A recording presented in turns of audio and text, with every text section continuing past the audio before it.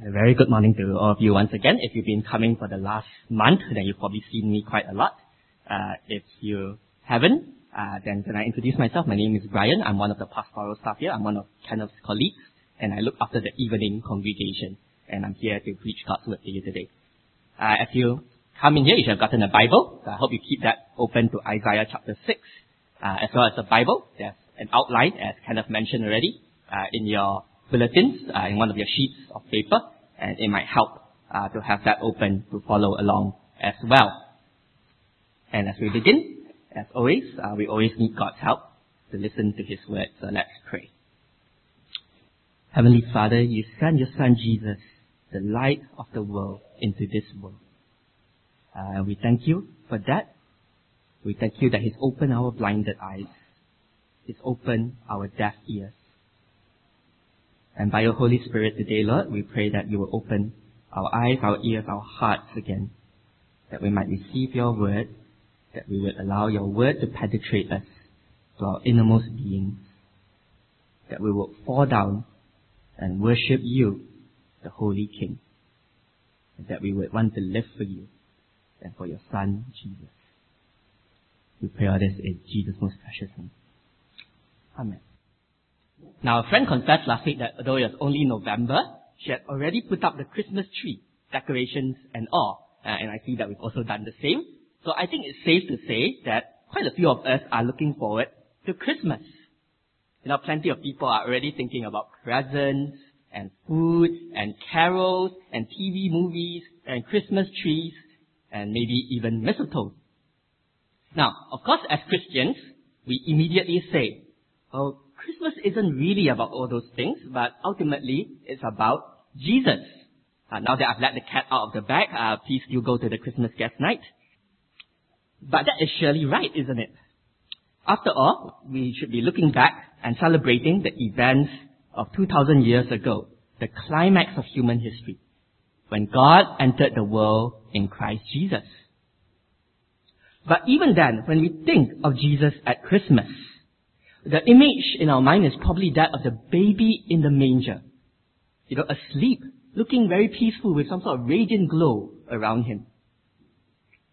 And it doesn't help when a well-known Christmas carol mistakenly proclaims that the little Lord Jesus, no crying he makes. It's a safe picture. It's tame. It poses no threat to anybody. Now, the prophet Isaiah was looking forward to Christmas. Of course, not in the same way. He's a man in a different place and a different time. In chapter 1, verse 1 of Isaiah, we're told that his ministry stretches across the reigns of 4 kings of Judah. That's Uzziah, Jotham, Ahaz, and Hezekiah. So that would date his ministry from about 740 BC to at least 701 BC, and most probably later. And he lived in Jerusalem, the great city of David, home to the temple of God. But the great city is in decline. It's filled with corruption and oppression and exploitation. That's the charge that God brings against Jerusalem in Isaiah chapter 1. They have rebelled against me, God says in Isaiah 1 verse 2. Everybody loves a bribe and runs after gifts.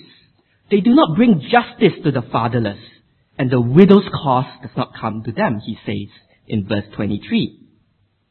He describes Jerusalem like a person who is sick from head to toe in verses 5 and 6.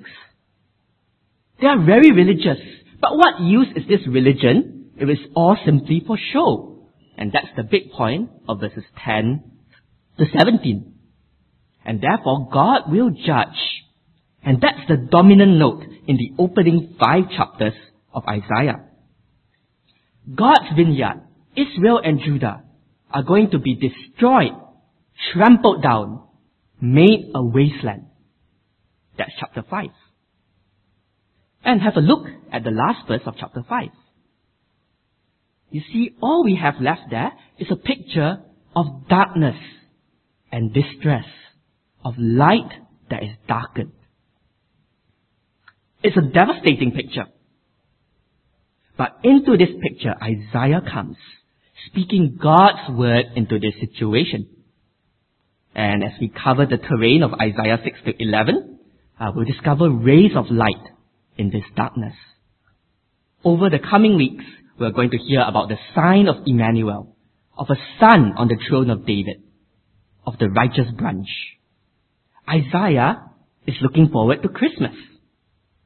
But don't get the wrong idea. This is not going to be how Christmas as we normally think of it. As we look at Christmas, and as we look through Isaiah's eyes, and hear through Isaiah's ears, in today's passage especially, we are going to encounter a God that is far more than simply a baby in a manger. The picture Isaiah paints for us in Isaiah 6 to 11 is not going to be safe. It's definitely not going to be tame. It might even be dangerous.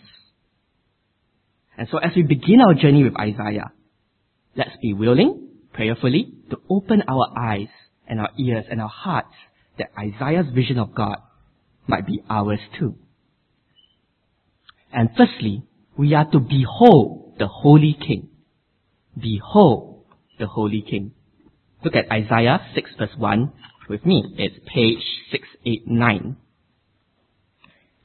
And Isaiah 6 verse 1 says, "In the year that King Uzziah died, I saw the Lord sitting upon a throne, high and lifted up, and the train of his robe filled the temple."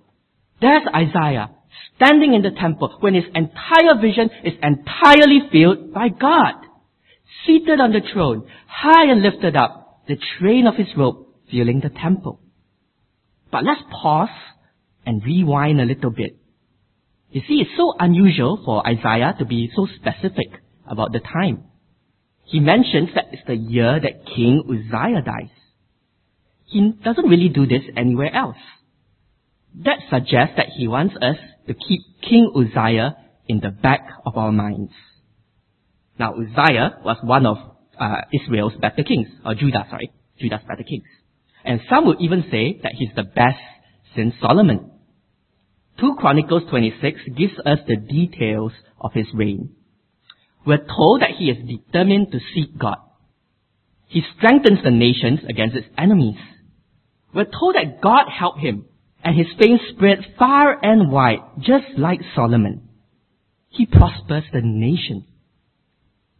But with prosperity comes complacency. We read this in 2 Chronicles 26 verse 16. It's on the screen, so you don't have to turn to it.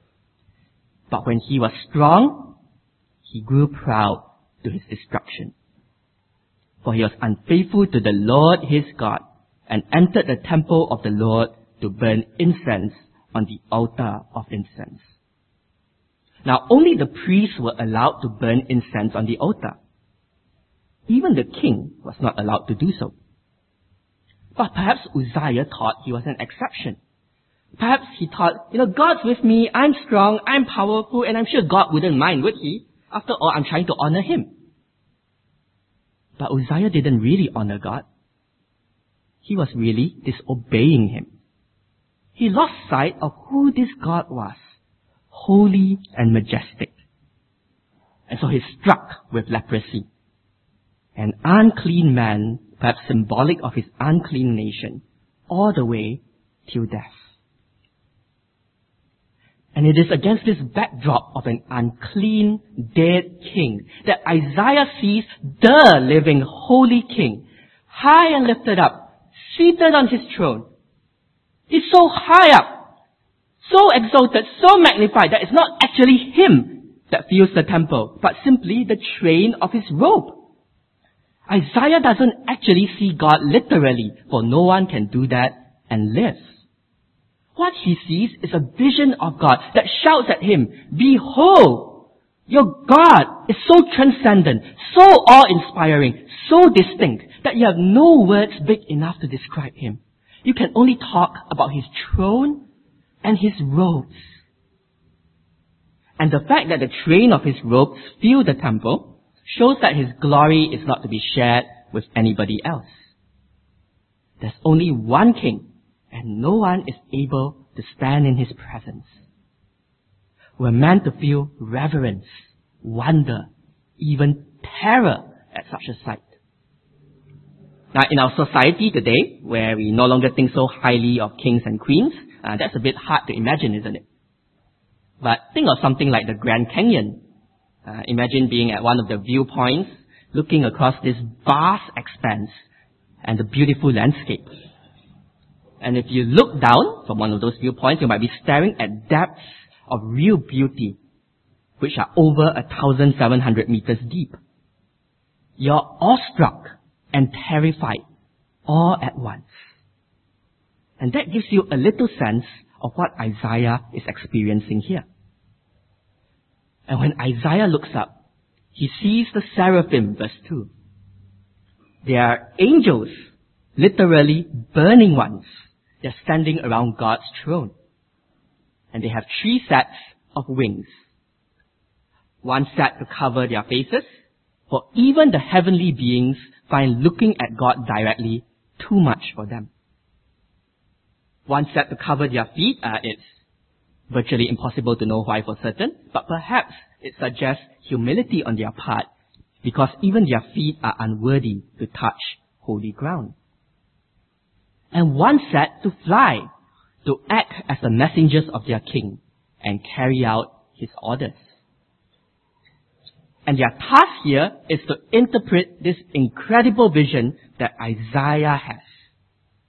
Now, often in the Bible, God never just gives a vision or sign on its own, but also explains and interprets it for us. And in verse 3, the seraphim interprets this vision for us by lifting up their voices in praise, calling to one another and saying, "Holy, holy, holy is the Lord of hosts. The whole earth is filled with His glory." Now, in our English language, we have certain ways of expressing when something is of the highest degree of a quality. So we say things like fast, faster, fastest, or great, greater, greatest. And that's called a superlative. In Hebrew, the language that the Old Testament was written in, they express a superlative by repeating it. So, for example, when the Babylonians came to ransack the temple in Jerusalem in 2 Kings 25, we are told that they find in the temple pure gold.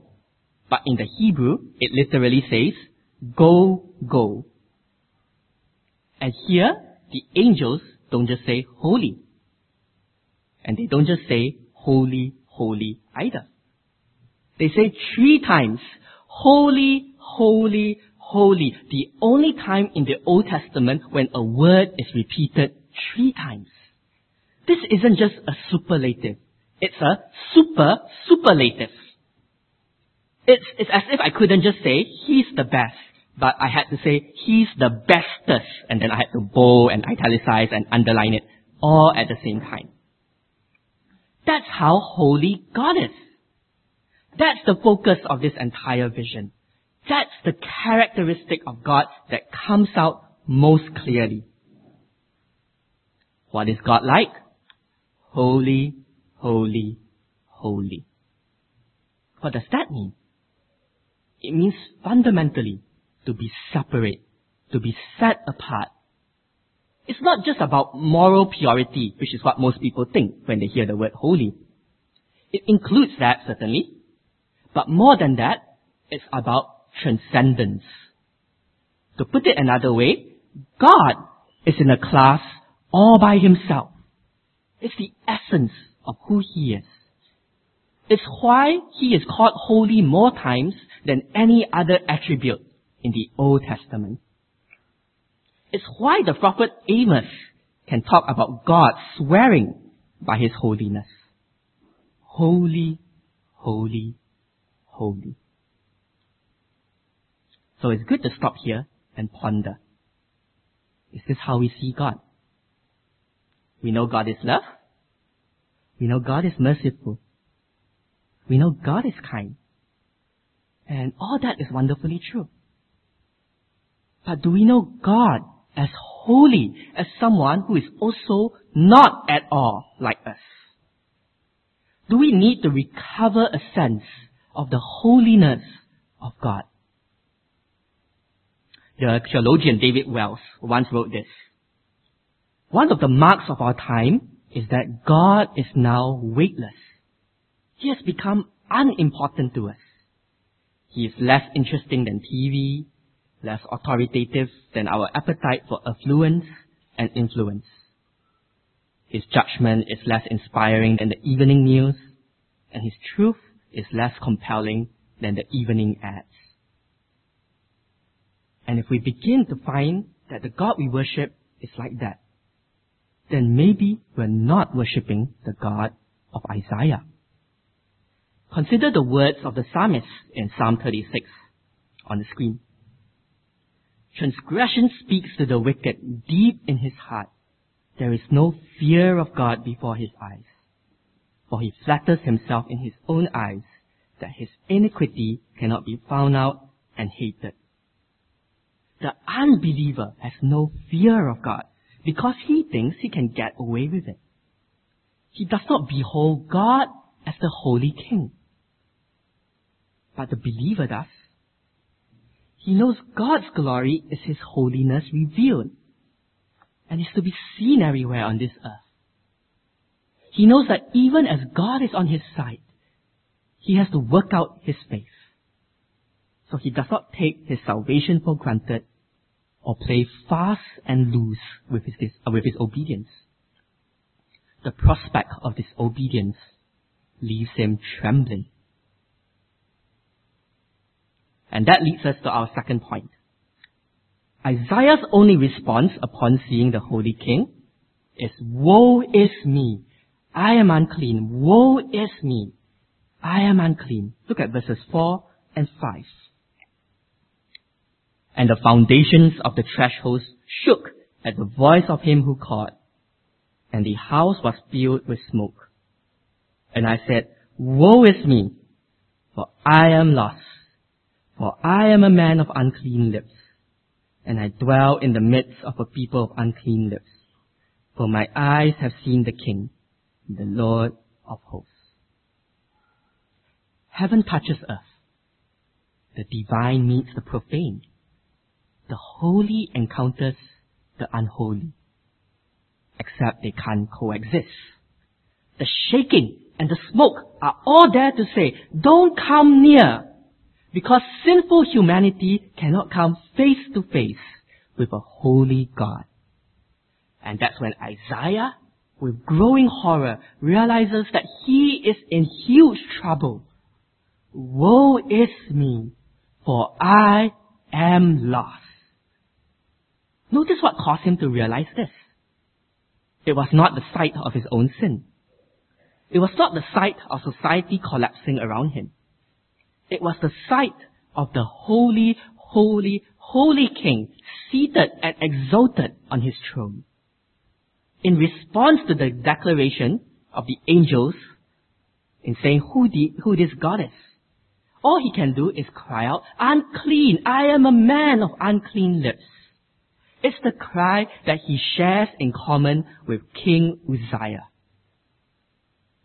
Notice how he doesn't try to make any excuses for himself.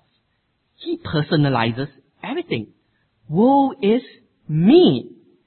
I am a man of unclean lips. I dwell in the midst of a people of unclean lips. My eyes have seen the King." Earlier in chapter 5, he declares woes on all kinds of people: the evil, the corrupt, the liars, the lazy. But now he declares woes on himself. He knows that he is just as sinful as they are. He takes responsibility. He acknowledges his unclean lips. So he cries out in total despair because he knows that he is a dead man walking. We naturally measure ourselves against others, don't we? "Oh, he's so unspiritual. He never comes to any Christian activities. Woe is him. She's so proud. She never wants to listen to any advice. Woe is her. He's so untrustworthy. He never does the job he's given. Woe is him." But when we measure ourselves against God, we find that we can no longer declare woes on others. It has to be, "Woe is me. But now comes the turning point of this vision. Verses 6 and 7. Verse 6. Then one of the seraphim flew to me, having in his hand a burning coal that he has taken with tongs from the altar. And he touched my mouth and said, Behold, this has touched your lips. Your guilt is taken away, and your sin atoned for. Heaven touches earth. The divine meets the profane. And the angel flies to Isaiah with a burning coal from the altar and touches his unclean lips, taking away his guilt and atoning for his sin. The burning coal from the altar is meant to bring to our minds the entire sacrificial system that God has established in the temple to deal with the sins of his people. It's a visual aid. Isaiah is cleansed and without any effort on his own. Notice how passive he is throughout. He does not plead for mercy. He does not try to bargain with God. He probably thought his case completely hopeless. But out of that smoke comes not judgment, but redemption. It's the Holy King who takes the initiative. It's the Holy King who provides his atonement. It's the Holy King who cleanses him. The comedian Shel Silverstein has written a poem called The Dirtiest Man in the World. Let me just read a few lines to you. I can't see my shirt, it's so covered with dirt, and my ears have enough to grow flowers. I'm musty and dusty and patchy and scratchy and mangy and covered with mold. If you look down my throat with a flashlight, you'll note that my insides are covered with rust.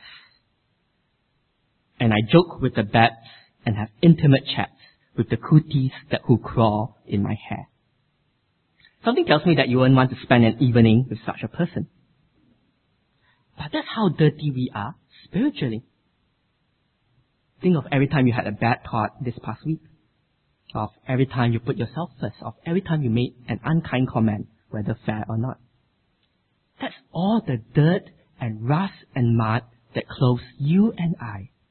That's how unlovely you and I are.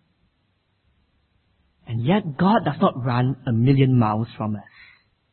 Instead, he provides the spiritual soap and towel that we so desperately need. He tenderly stretches his arm of salvation to us. Do you see? Isaiah 6 is looking forward to Christmas. As God deals with the prophet's sin, so he will one day deal with the sin of all humanity. And John tells us the same in this amazing statement from John chapter 12 verse 41. John says this, Isaiah said these things because he saw his, that's Jesus, glory and spoke of him. Isaiah saw Jesus, John says. How can that be? Well, as Isaiah beholds the Holy King, as he sees his glory. And Jesus, John makes clear, is God's glory. John chapter 1 verse 14. And the Word became flesh and dwelt among us. And we have seen his glory, glory as of the only Son from the Father, full of grace and truth.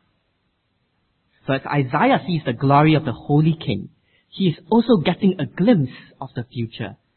A future where God's glory is ultimately made known through Jesus Christ.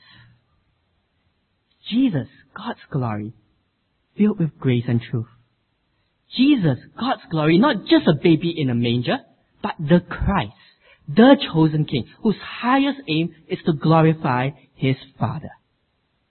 And he glorifies the Father when he is lifted up on the cross. And if you confess and say, I want him to be my Savior, I want him to be my Lord, then your guilt is taken away and your sin atoned for. Christianity is never about us going to God first. It's always about God coming to us first. You don't have to try to earn your way to God. You don't have to keep beating yourself up. You don't have to speculate about whether you've got a place in heaven or not. Instead, behold the Holy King. Acknowledge you are dead in your sins, and God will make you live again by grace through faith as you put your trust in Jesus. And if you're not a Christian here today, then can I invite you to do just that? Because that's what Christmas is really all about. And for those of us who are Christians, well, every time we're convicted afresh of our sins, every time we remember our dirty clothes, every time we sincerely say, woe is me, well, we remember the greatest Christmas gift of all. That we who were once unholy and unfit for God's presence are now made fit and revel in the King's presence. Christians who have gone long and far in their walk with Jesus all have this in common. They know their sinfulness intensely. They know God's holiness deeply. They feel that gap each and every day. But they know Jesus who bridges that gap. And that's why they love Him all the more and seek to love others all the time. But that's not the end of Isaiah 6. For now Isaiah is commanded to go, for the King has spoken. Go, the King has spoken. That's our third point for today. Verse 8. And I heard the voice of the Lord saying, whom shall I send? And who will go for us? Then I said, here am I, send me. The Holy King is in his meeting room, wondering who to send on the mission. And Isaiah, in a move that will change his life, steps forward. He's seen the holiness of the King. He's experienced the grace of the King. And now he finds that he wants to do the will of the King. He's a transformed man. That's the mark of true conversion, isn't it? Not merely in some emotional high or dramatic experience, but in a readiness to do what God wants. How can we keep going on in ministry, in serving God and each other? Well, it's when we have such a compelling vision of God's grace, when we understand that though He is holy and we are sinful, and yet we have been purified and forgiven. Now that will give you the feel you need for the long and difficult journey ahead. And Isaiah has a long and difficult journey ahead. God surprises him in verses 9 and 10. Verse 9. And God said, go and say to this people, keep on hearing, but do not understand. Keep on seeing, but do not perceive. Make the heart of this people dull, and their ears heavy, and blind their eyes, lest they see with their eyes, and hear with their ears, and understand with their hearts, and turn and be healed. He has to preach, and yet no one will listen. He has to proclaim, and yet no one will understand. He can plead his heart out, but his hearers will never come to repentance. In fact, their hearts will actually be hardened by the message. It's a bit like me listening to my relatives speaking in Fuzhou. I can hear the loud and passionate tones of the dialect, but I have absolutely no idea what they're talking about. And sooner or later, I don't even bother. It simply becomes background noise. That's what happens. It's not that Isaiah preached a complicated and obscure message. No, the shocking commission that God has given His prophet is for him to preach and preach until they reach the point of no return. Until their lack of response is clear. That is actually an aspect of God's judgment on them. It's exposing them for who they really are. He's being sent, knowing full well that he is going to get a negative result. And perhaps an even bigger surprise is that Jesus and Paul both quote verse 10 in describing their ministries. It's there in John 12 and Acts 28. They know that the gospel they bring will have a divisive effect. Yes, it will save those who respond to it and come to Jesus. But it will also judge those who reject it and run away from Jesus. You know, when you write constantly, you eventually develop a callus on your middle finger, don't you? Yeah. It's become hardened from repeated exposure. And so for those who reject Jesus constantly, their hearts become hardened from repeated exposure. The good news that Jesus lived, died, and rose again, the good news that we believe in, the good news that we share, well, it will not always be accepted by all. That's the reality. Isaiah is not being called to a successful ministry. He's being called to a faithful one. And so are we. So the next time people don't respond the way that you want them to, the next time they run the other way, even though you pleaded with them to come back to God, the next time they drop out and don't prove reliable, well, hang on in there. It's faithful and steady ministry that God is looking for, not 100% success rate. Well, no wonder Isaiah cries out verse 11, "How long, O Lord?" He accepts his mission, but he recognizes how dreadful it is. And the Lord answers, verse 11, "And God said, until cities lie waste without inhabitant, and houses without people, and the land is a desolate waste, and the Lord removes people far away, and the forsaken places are many in the midst of the land." Shortly after this vision, the northern kingdom falls to Assyria, and its people are forced to leave the land. And Judah, the southern kingdom, will similarly fall a century later to Babylon. You know, imagine taking a trip around Subang Jaya and Petaling Jaya, Mont Kiara, Brickfields, Cheras, and Kajang, and seeing only abandoned condos and office lots, permanently closed restaurants and shopping malls, rubbish piling up. Well, that's sort of like the situation here. But there's theological significance as well. God's people are removed from God's land and His blessing. This is a disaster brought about by God Himself. But like the single stump left after a forest fire has happened, so there will be those who will survive. Verse 13. "And though a tent remain in it, it will be burned again, like a terebinth or an oak, whose stump remains when it is felled. The holy seed is its stump." God is going to keep a people for Himself. In judgment, there's hope. Just as a tree stump is able to bring forth new life, so God is going to bring forth new life from His people. And that's why the holy seed is its stump. The holy seed refers to the future people of God who remain faithful to God. They are the ones out of which new life will grow. That's not all it is though. Isaiah will come back to this image in chapter 11, and I'll leave it for when we get there. So as we wrap up, let's end on a note of hope.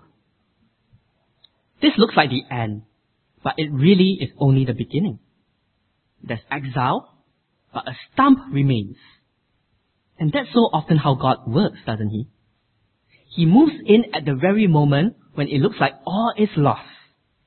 That's what He loves to do, redeem sinful human beings and transform them. But that only happens when you and I say, "Woe is me, for I am lost." And we can only begin to do that when we truly behold the Holy King. When we don't import our own ideas of what God is like, but let Him confront us as He truly is. As long as we think that we can make our own way in life with only just a little bit of help from God from time to time, well then we haven't truly seen God. He's not on His throne. But when we begin to sense that God is not like us mere creatures, when we begin to know Him as a consuming fire, and when we begin to look into the face of His Son, the Lord Jesus, full of grace and truth, then you and I can never be the same. Smack one can never be the same. We will bow before His throne. Let's behold the Holy King. Let's pray.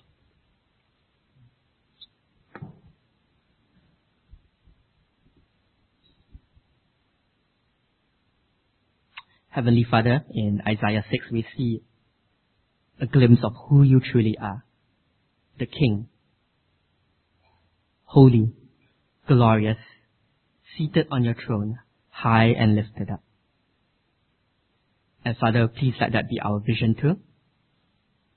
Help us to seek to exalt you day after day in our lives, never to take you for granted. And indeed never to take your Son Jesus for granted. But we pray that we will be like Isaiah, that having seen and experienced your grace, that we will be transformed, and that we want to do your will in our lives. We pray all this in Jesus' most precious name. Amen.